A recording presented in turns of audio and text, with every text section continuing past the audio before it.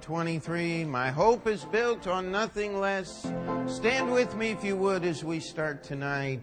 My hope is built on nothing less than Jesus' blood and righteousness. I dare not trust the sweetest frame, but wholly lean on Jesus' name. On Christ the solid rock I stand, no other ground is sinking sand. All other ground is sinking sand. When darkness veils His lovely face, I rest on His unchanging grace. In every high and stormy gale, my anchor holds within the veil. On Christ the solid rock I stand, all other ground is sinking sand. All other ground is sinking sand. His oath, His covenant, His blood support me in the whelming flood. When all around my soul gives way, He then is all my hope and stay. On Christ the solid rock I stand, all other ground is sinking sand. All other ground is sinking sand. When He shall come with trumpet sound, oh, may I then in Him be found, dressed in His righteousness alone, faultless to stand before the throne. On Christ the solid rock I stand, all other ground is sinking sand. All other ground is sinking sand. And let's turn just across to page 422, yesterday, today, forever, 422. Oh, how sweet a glorious message simple faith may claim. Yesterday, today, forever, Jesus is the same. Still He loves to save the sinful, heal the sick and lame. Cheer the mourner, calm the tempest, glory to His name. Yesterday, today, forever, Jesus is the same. All may change, but Jesus never. Glory to His name. Glory to His name. Glory to His name. All may change, but Jesus never. Glory to His name. He who pardoned erring Peter never needs thou fear. He who came to faithless Thomas all thy doubt will clear. He who left the loved disciple on his bosom rest, bids thee still with love as tender lean upon his breast. Yesterday, today, forever, Jesus is the same. All may change, but Jesus never. Glory to His name. Glory to His name. Glory to His name. All may change, but Jesus never. Glory to His name. He who made the raging billows walked upon the sea, still can hush our wildest tempest as on Galilee. He who wept and prayed in anguish in Gethsemane, drinks with us each cup of trembling in our agony. Yesterday, today, forever, Jesus is the same. All may change, but Jesus never. Glory to His name. Glory to His name. Glory to His name. All may change, but Jesus never. Glory to His name. On that last, as of old, He walked to Emmaus with them to abide. So through all life's way He walketh ever near our side. Soon again shall we behold Him hasten, Lord, today. But 'twill still be this same Jesus as He went away. Sing it out! Yesterday, today, forever, Jesus is the same. All may change, but Jesus never. Glory to His name. Glory to His name. Glory to His name.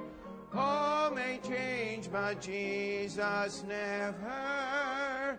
Glory to His name. And one more, 531.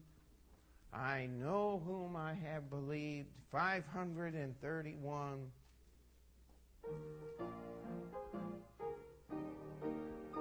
I know not why God's wondrous grace to me He hath made known, nor why Christ in His boundless love redeemed me for His own. But I know whom I have believed and am persuaded that He is able to keep that unto Him against that day. I know not how this saving faith to me He did impart, nor how believing in His word wrought peace within my heart. But I know whom I have believed and am persuaded that He is able to keep that committed unto Him against that day. I know not how the Spirit moves, convincing men of sin, revealing Jesus through the Word, creating faith within. But I know whom I have believed and am persuaded that He is able to keep that unto Him against that day.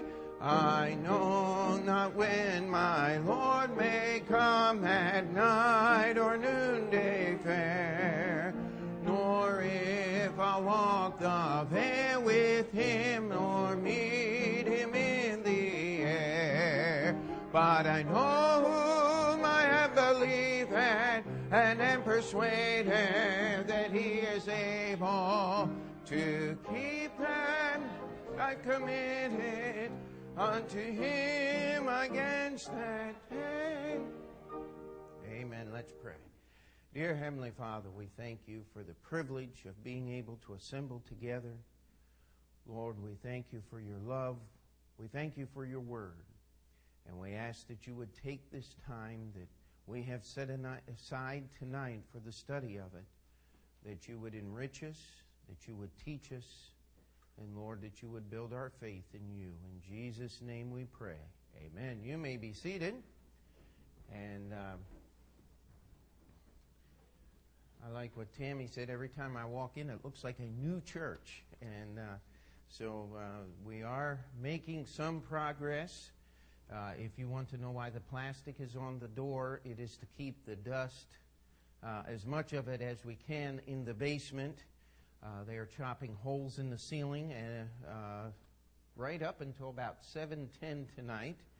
And they'll be back at 7:30 in the morning and hoping to finish putting the track work in. And then all that's left will be the ceiling and all the rewiring and the floor and the painting and doors. And one thing that did have to let you know, these double doors back here, once we finished the tile work, Brother Shaw and I went to try to put them back, and they're non-put-backable.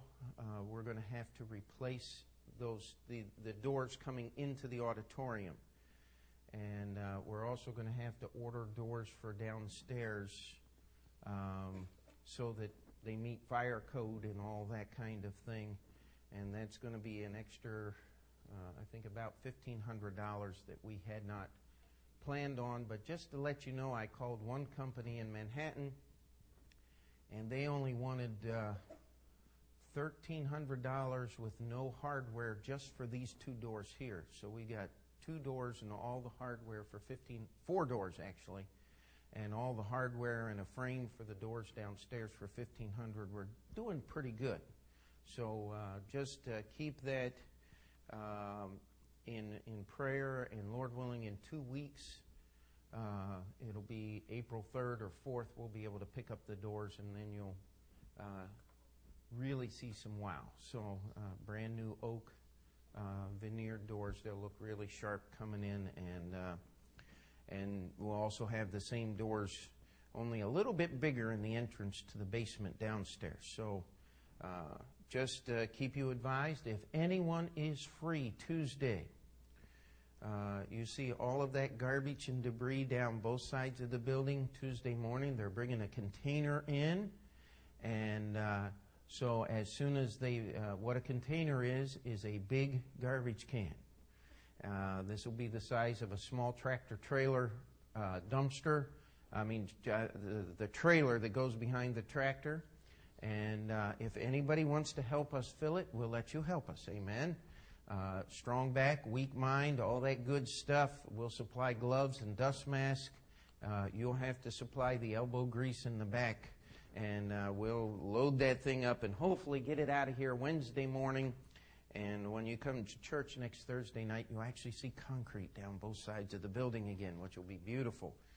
And so keep all of that in prayer. If you would, tomorrow night, 7:30 is our singles meeting. So we'll be looking forward. I announced it this time. And so we'll be having that tomorrow night. Be looking forward to that. And then, of course, our regular Saturday visitation services Sunday. And keep those in prayer and invite somebody to come with you. Amen. And so let's sing one more hymn before we get into our Bible study tonight. Tonight is the overview. We're going to try to finish and just go over the series. We spent the last 14 weeks, and let's go to page number 1. My faith has found a resting place. Amen. And we're just going to try to summarize and cover what we've been going over the last several weeks here. My faith has found a resting place, not in device nor creed. I trust the ever-living one, his wounds for me shall plead. I need no other argument, I need no other plea. It is enough that Jesus died and that he died for me. Enough for me that Jesus saves, this ends my fear and doubt. A sinful soul, I come to him, he'll never cast me out. I need no other argument, I need no other plea. It is enough that Jesus died and that he died for me. Let's sing that third as the last. My heart is leaning on the word, the written word of God. Salvation by my Savior's name, salvation through his blood. I need no other argument, I need no other plea. It is enough that Jesus died and that he died for me. Amen. You may be seated. If you need an outline there, wave your hand. We'll have Brother Ted bring you one. It looks like we have several here. Hope we have enough. Good group here tonight. And what I did was try to compress the outline as much as possible. There is a front and a back page to to your outline and you said, now, Pastor, we can't ever get through just a half a page of regular notes. How in the world are we going to get through a page and a half of this? And there's only one answer. Either we're going to have to move very quickly or we're just going to take another 14 weeks to cover what we've already covered. I don't think we're going to do that. And what we began just a little over 14 weeks ago, we've had several different speakers in, and of course we had the holiday services and New Year's and Christmas and all of that, and so it's been closer. Let's see here. It's been about 4.5 months since we started this series, something like that, at least 4 months ago, and we've just started going through the Bible and finding this idea of Christ in prophecy. And it's not an idea, it's a person. Amen. The people have gone through, I remember watching a television show many years ago, and it had these 4 little, I don't know what you would call them. They weren't preachers, that was for sure, but they called themselves scholars of the Bible. And they had developed a voting system because they knew that Jesus couldn't possibly have said everything the Bible said that He said. And, when the Bible said God is love, by the way, Jesus did not say that. John, the beloved disciple, said that in the book of 1 John. They said, oh, Jesus must have really said that. But when He said, I am the way, the truth, and the life, no man cometh unto the Father but by me, that had to be somebody who put something in the Bible after Jesus' day, because Jesus would never say anything like that. And where in the world people come up with these ideas, I have not yet figured out. But the simple truth of the matter is, we start at the very beginning of the Bible, and we go the whole way to the end, and we find Jesus Christ. Amen. From the beginning to the end. And we started in John chapter 1. In the beginning, what's it say? Was the Word. And the Word was with God, and the Word was God. The same was in the beginning with God. All things were made by Him, and without Him was not anything made that was made. So we go back to the creation, and the book of John tells us we see Jesus. You go down to verse 14, it says, the Word was made flesh and dwelt among us. And by the way, you go back to the book of Genesis, and it says, God said, let us make man in our image. Now, who was God talking to? Himself. Amen. God the Father, God the Son, and God the Holy Ghost. That's who He was talking to. And now, don't you go home and try that, all right? I had a guy explain to me one time that God is a Trinity. He said, now it's real easy, Pastor. You'll get this after I explain it to you. I always know something's going to be really good when somebody talks like that. And he said, see, now you're Pete Montoro, the pastor. That's one of your jobs. That's your title. That's your office. But you're also Pete Montoro, the husband, and you're Pete Montoro, the father.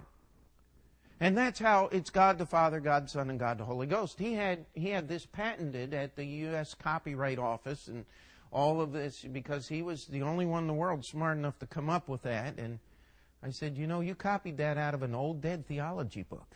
He got a little upset with me about that point. I said, there's only one problem with your picture. He said, what's that? I said, well, repeatedly, we have Jesus praying to God the Father and talking to Him over and over again in Scripture. Now, if Pete Montoro, the pastor, starts having conversations over here with Pete Montoro, the father, those guys in the little white suits are going to come and they're going to wrap me up and they're going to take me away, right? Now, God does not have those kinds of problems, amen? It's just He's so much bigger than our little mind can comprehend that we cannot explain Him. But we do know this. He loves us. And He spent this whole book called the Bible. I mean, we just finished. And you're going to have to pray that I don't do this. I mean, I love the types and pictures of Christ, especially in the tabernacle, so much that I'd like to go back there and spend the whole evening there again. But we've just spent the last 5 weeks there, and I don't want to go over and over again the exact same things. But get ready. Our next study is going to be in the book of Hebrews, and so we're going to get to do a little review. Amen. And I don't know how long it's going to take us to get through Hebrews. But that book is God's reading glasses for the Bible. If it were not for the book of Hebrews, how many times as we studied the pictures and types of Christ did we go back to the book of Hebrews to get the explanation? Jesus Christ is our high priest. Hebrews chapter 8 and 9. The Day of Atonement, Hebrews chapter 9. Jesus was not only the priest that offered the gift, He was and is the gift that was offered. It's absolutely amazing. And we have specific prophecies all through the book of Isaiah. The book of Micah tells us where Jesus was going to be born. These books were written hundreds of years before Jesus was born. Now, somebody said, well, Jesus came along and decided to manipulate events so that He could prove to everyone He was the Messiah. How many of you chose your parents? How many of you chose where you were going to be born? Do we have anybody here like that? How many of you are going to choose what people think about you during your life? How people are friendly toward... I mean, all the prophecies that the religious leaders of Jesus' day would reject Him. Right there. Who hath believed our report? Isaiah chapter 53. You read Psalm chapter 22. It's talking about Jesus' crucifixion. It even talks about the soldiers casting lots for His garments. And one of the things that we want to just go over again is the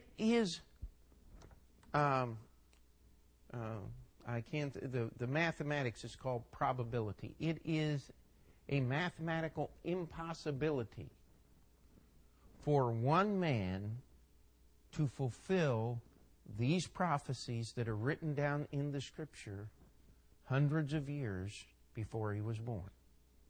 It's not possible to happen by coincidence. If you find anybody that knows how to do probabilities, let them start figuring that thing out. I mean, the book of Daniel prophesied the very day that Jesus rode the little donkey down the slope into the city of Jerusalem from the decree of the Persian king to rebuild the city walls of Jerusalem. I mean, the city of Jerusalem. Rebuild the temple. Now, here's some people's answers. They go back and they say, well, you see, there were actually 5 Isaiahs.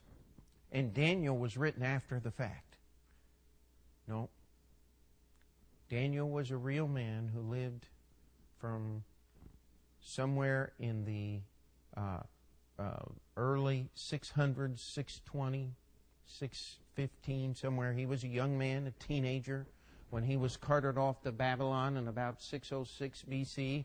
And he lived through Nebuchadnezzar, through his son, through his grandson. He was working in the kingdom of the Medes and Persians for several years. He was about 80 years or so. Now he was in his 90s. And he died in the reign of the first Persian king. He could He would have had to have been in his 90s at that time. Now, is that unusual? Is that improbable? No. And yet, it's what the Bible tells us. And there's no way that Daniel could have known the date or the decree and all of these things. And God put it down in this book called the Bible. You know, probably the most scoffed at, laughed at, ignored, changed, whatever you want to call it. But if you'll just open its pages and begin to study the words, you'll find out that the evidence is impossible to disprove. The prophecies, the direct references, the disciples are standing there watching Jesus run into the temple and chase out the money changers and the people who were selling the sacrifices. And you say, why was he doing that? Well, it was because they were selling the sacrifices in the court of the Gentiles. And they were not allowing people to come and pray in the temple. Jesus said, my house shall be a house of prayer for who? All people. And what did the disciples say? They said, they remembered the scripture where it was written, the zeal of thine house hath eaten me up. That was the Holy Spirit working in the hearts of the disciples, reminding them of prophecies that were written hundreds of years, thousands of years, some of them, before Jesus was born. And they were seeing them fulfilled step by step by step. And yet, when it came to the resurrection, where were the apostles? Right? They were hiding in a room. They were scared. They didn't know what was going on until Jesus appeared to them. I love Luke chapter 22 and chapter 24. These are the summaries from the Gospels. Jesus was speaking in both places. He says, for I say unto you that this is written, that is written must yet be accomplished in me, and he was reckoned among transgressors, for the things concerning me have an end. In chapter 24, this is Resurrection Sunday, and said unto them, thus it is written, thus it behooved Christ to suffer and rise from the dead the third day. And we went through those prophecies from the Old Testament that deal with the resurrection of Jesus Christ. We come down to the types of Christ. And there are so many pictures of Jesus in the Bible. I mean, I love to refer to the Bible as God's picture book, because He shows us by living example the picture of Adam. We go to the book of Romans. It says that as by one man death entered the world, and sin entered the world, and death by sin, so Jesus Christ came and He brought life. Amen. Adam was a picture. Adam was the beginning of the human race. Now, isn't it interesting that evolutionists has come to a stunning conclusion that the human race must have one common ancestor somewhere in the background. Now, isn't it interesting that the evolutionist has spent since the 1880s trying to figure this out, and they finally came up and they've agreed with the Scripture. I love it. I really do. In fact, the new direction evolution is going into, and the evolutionists are talking about now, is they do not believe in microevolution, the thing you were taught in school where one little mutation led to another little mutation, led to another little mutation, and somehow a one-celled organism became a 10 trillion-celled human body. They kind of figured that, not going to work. So now they believe in macroevolution, where a whole bunch of changes happened all at the same time. They're getting closer. Amen? We just believe a whole lot of changes happened at one time. Amen? God spoke and there it was. They're getting closer. They really are. And maybe one of these days they'll recognize the truth. Who knows? Adam, Melchizedek, Now, we don't have time there tonight. I love that. Melchizedek is the first priest that we have mentioned in the Bible. He was a different priest. He was the priest that Abraham gave his offerings to. And the Bible tells us that Jesus was called to be a high priest, not after the order of Levi in the temple made with hands, but after the order of Melchizedek in the temple that was made without hands, into heaven itself. Melchizedek is a picture or a type of Jesus Christ. Isaac, the promised son, picture of Jesus Christ. Isaac's birth was miraculous. So was Jesus' birth. He was the promised one. Joseph's story in the Bible.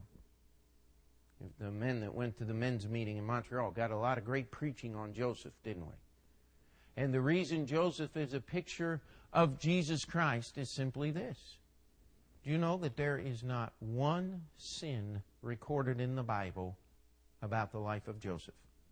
Now, we know that Joseph had to have sinned because the Bible says, "For all have sinned and come short of the glory of God." Only Jesus never sinned. But there's no recorded sin in the Bible of Joseph. Joseph was hated of his brethren. Jesus was hated of his brethren. Joseph was ignored. Jesus was ignored. Joseph did not have to die. He was put in the prison. He was put in the dungeon. And he was degraded as low as a person could possibly be. So was our Lord Jesus Christ. And being taken from the dungeon one day and made the second ruler. Now, isn't it interesting that he was made the second ruler? Because Jesus will be the second ruler. Did you ever think about that? I missed that one. It just popped into my head right now. Got to get that one out.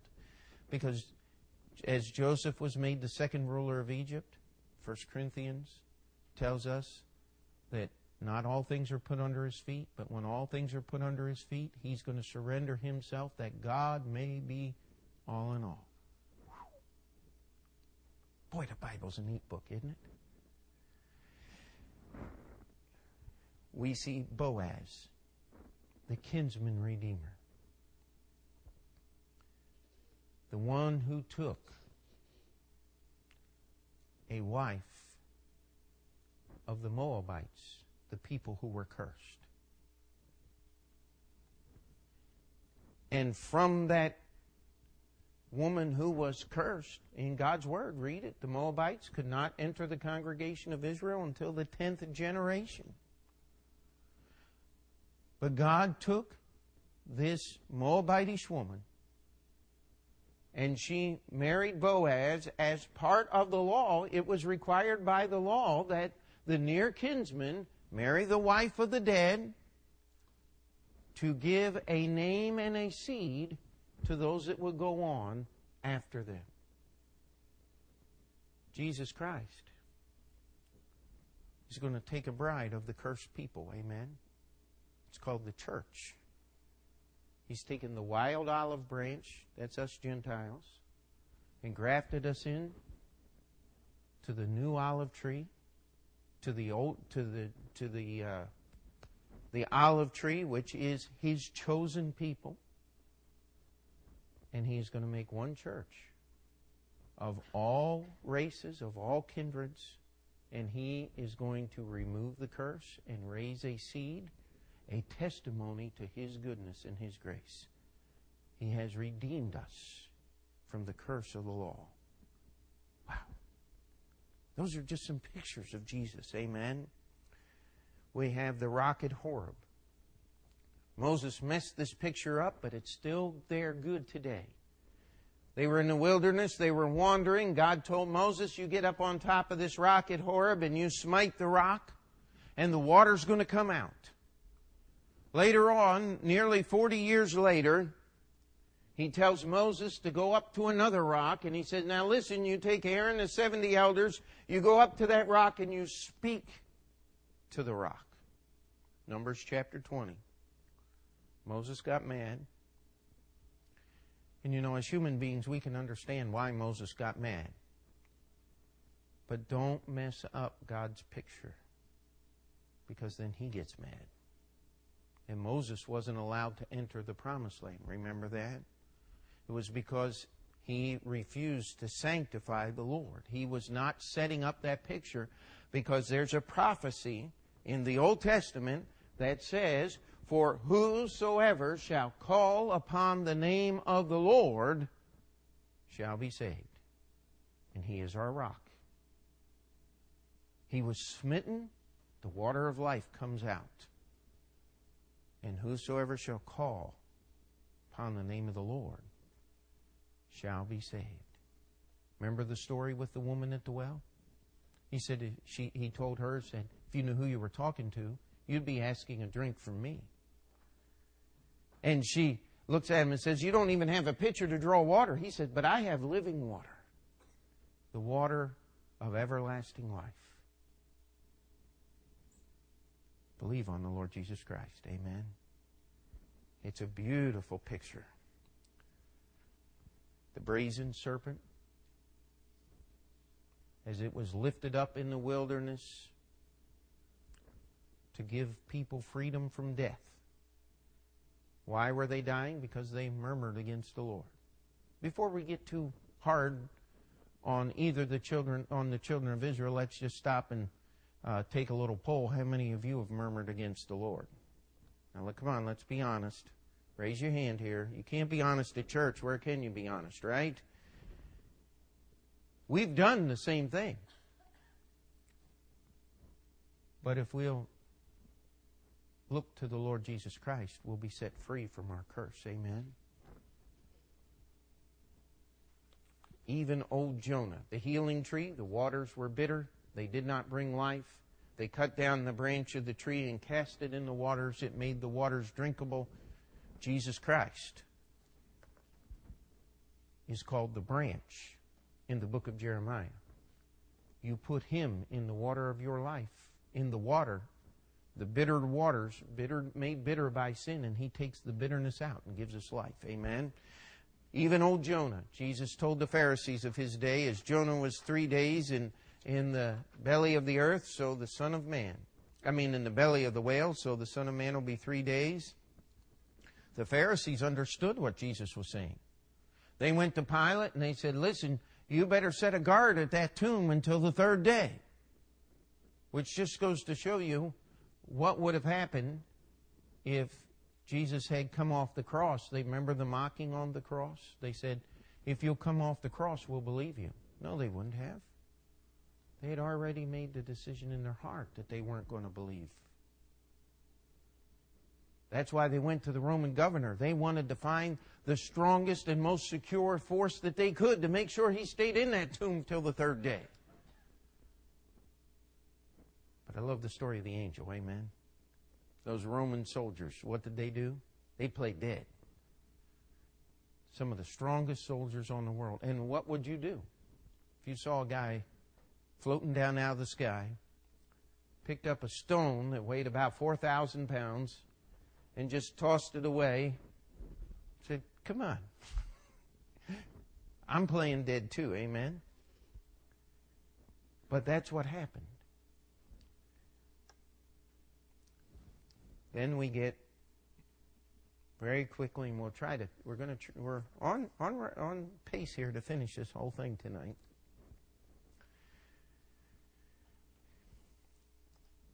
Could we just take a moment and I would ask you to draw in your mind the picture of the tabernacle.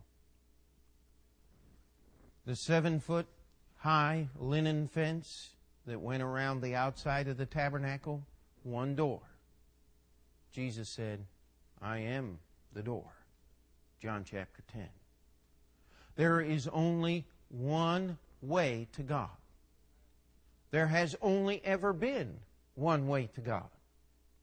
You say, but wait a minute, we go back in the Old Testament and they had all of those sacrifices and before the temple and there were things that changed in the Bible and how can you say that there was only one way? It is through obedience to God's revealed Word. You go back to Adam and Eve in the garden.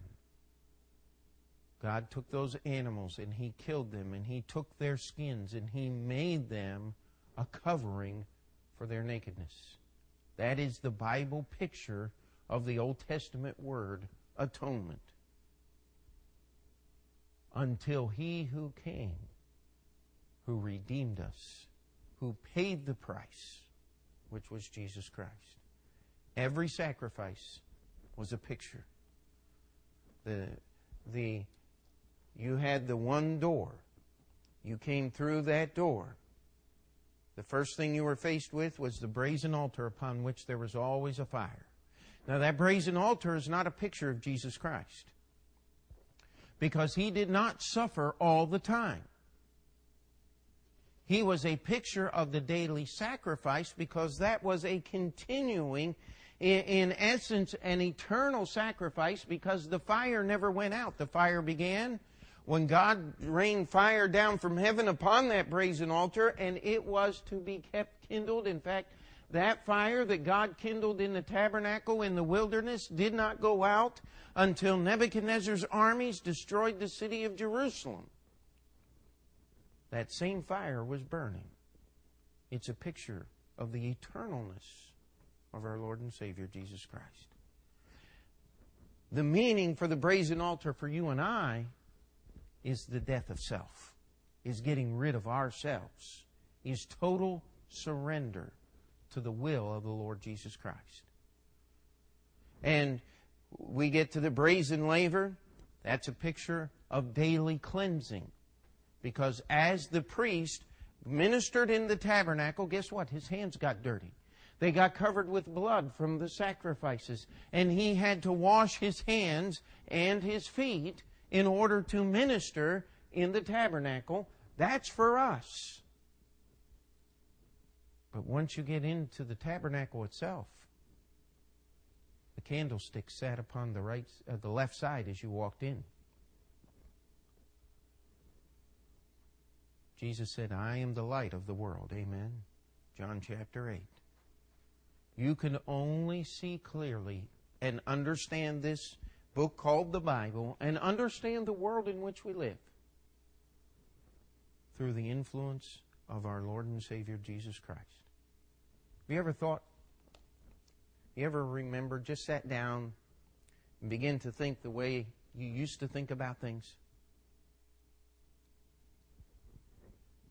We've had many people over the years come here, and it's kind of interesting to watch the change as they begin, starting with, the Bible's full of contradictions and errors, and, it's really an incomprehensible book, and you can't, and all of a sudden it clicks, and they believe in the Lord Jesus Christ, and they get saved, and then they start realizing, hey, this book is a practical book. It has the answers for every problem I face every day.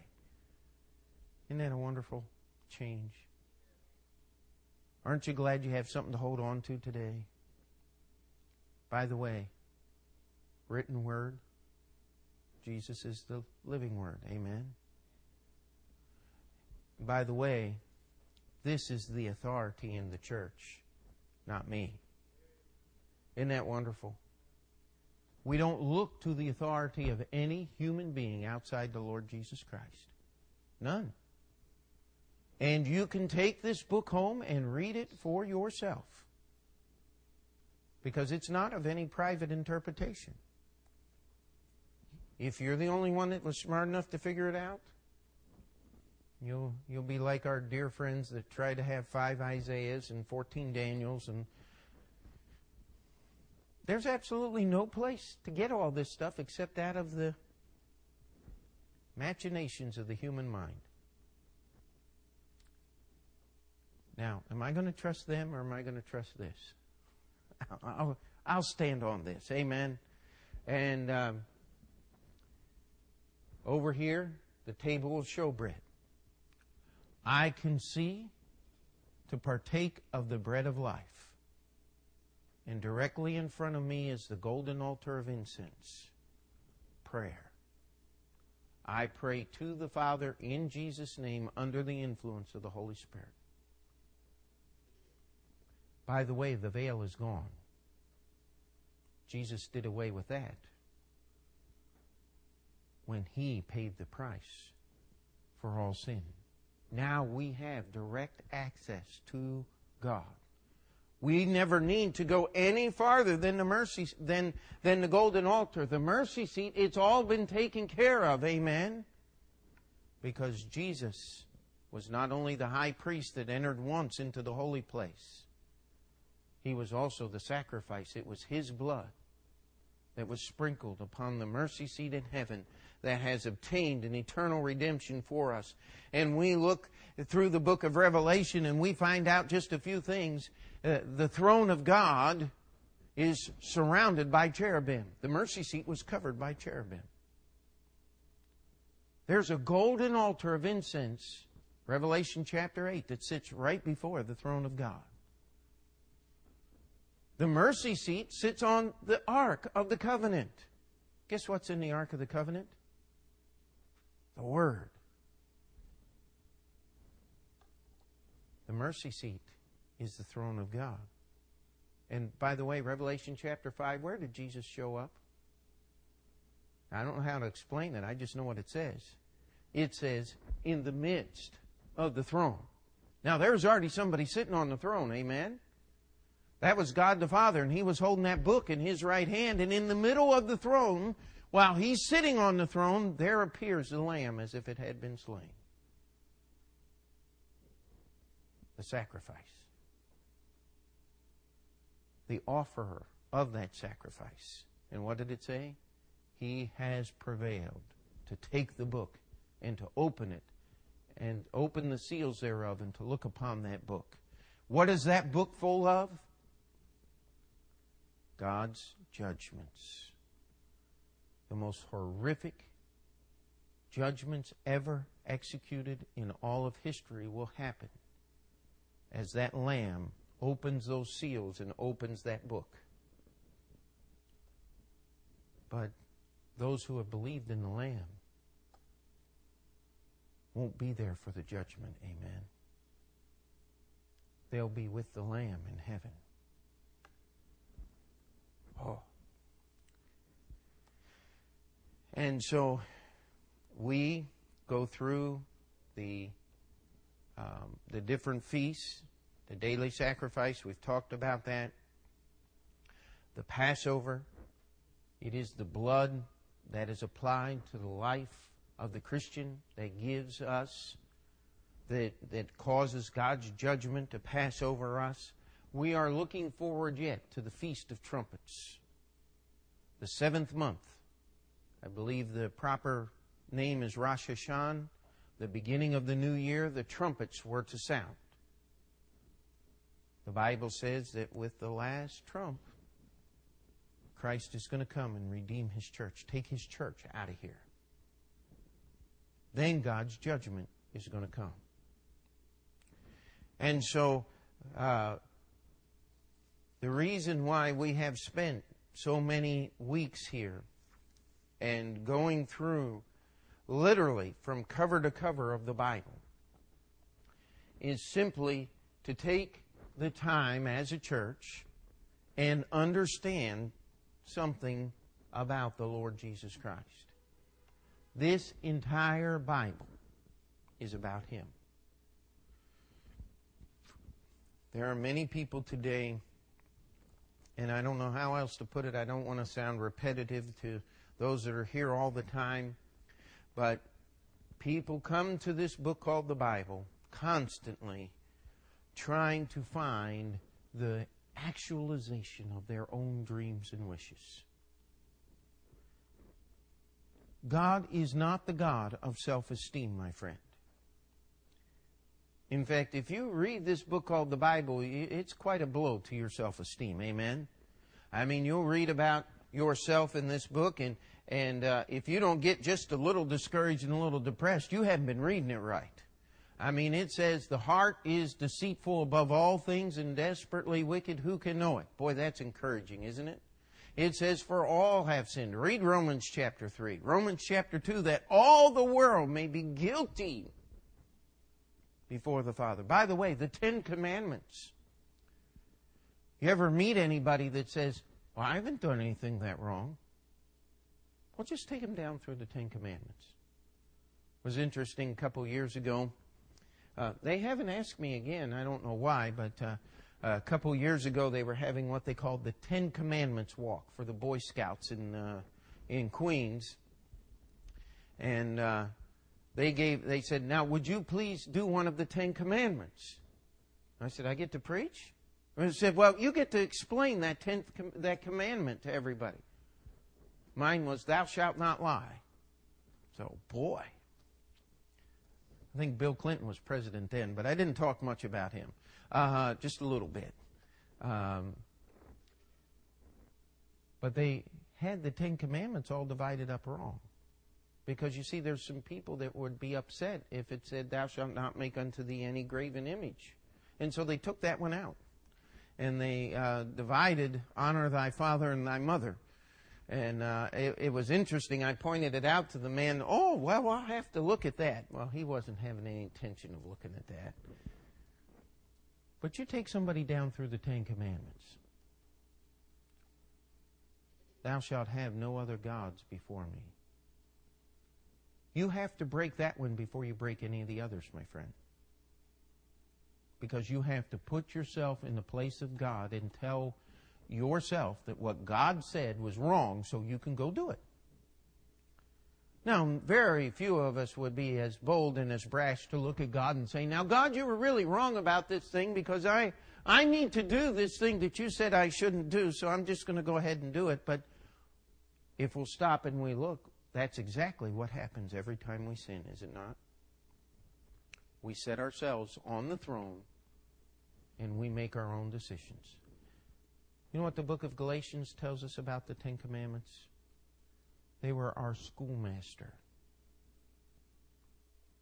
How many of you thoroughly enjoyed school? I mean, it was just a blessing every day. Don't you raise your hand. I was there. That's my son.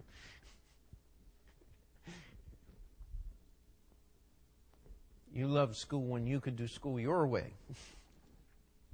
But I'll tell you, most of us learning is a challenge. Amen? Or, oh me, I think would actually be the more proper response. We have to work at it. And those 10 Commandments teach us one thing. We cannot save ourselves. They teach us that we are guilty. You know, when the Bible talks about you and I, it's not very pleasant. But when it talks about God, oh, then it gets good. Because it talks about a God who loved us enough not to sweep our sins under the carpet. Now, how many of you have ever done that? Swept something under the carpet when nobody was looking?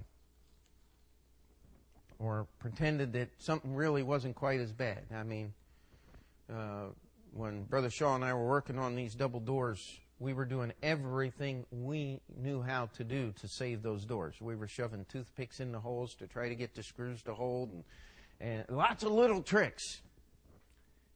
Then we took it apart, and the spine of the door is broken. I mean, it's just shattered. Can't fix that.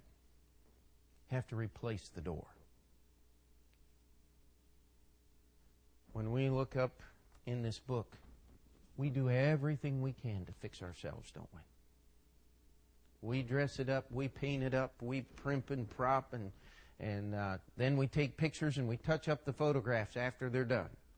Right? But as we look in here, we find out that the heart is bad. And all the rest of it is connected to the heart. Can't fix it. Got to get a new one. That's where Jesus comes in. Because He wants to give us a brand new life. That's why the Bible calls it being born again. Amen? Can you say amen tonight? There we go. I got 2 minutes left and we'll be done. We're on schedule here.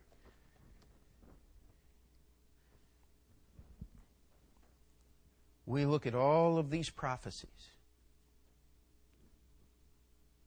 Where he was born, when he would live, how he would live, how people would treat him, how he would die, how he would rise again.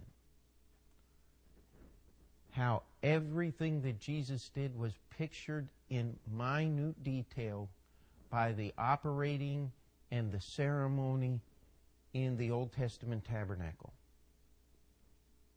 There's not one person nor one group of persons in this world that's smart enough to figure something like that out, let me tell you. It was Peter that said, "We have not followed cunningly devised fables when we made known unto you." But you read on down through there, he said, "I heard God speak from heaven twice." He says, "But we have a more sure word of prophecy." He was talking about the what we call the Old Testament, the Jewish Scriptures. He said, "I heard God speak from heaven." He said, "But what we have written down is more sure. Whereunto ye do well that ye" what? Take heed. Now this is one of the reasons I hate these new versions. Because they take that next verse, the rest of that verse, it says, "Until the day dawn and the day star rise in your heart." And these new versions, I didn't believe it until I looked it up myself. First time I read it in a book that was criticizing the new versions, I said, "This is insane. This cannot be true." But it's got a cross-reference to Isaiah chapter 14. In your King James Bible, it says, "Lucifer, son of the morning." In your new Bible, it says, "Day star."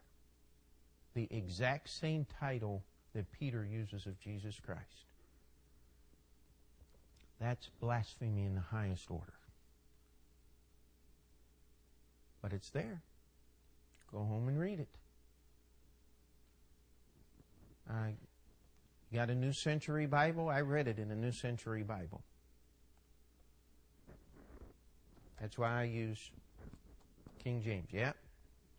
Old one too, not new one. It takes a little bit of work. But I'll tell you what. We've said this so many times.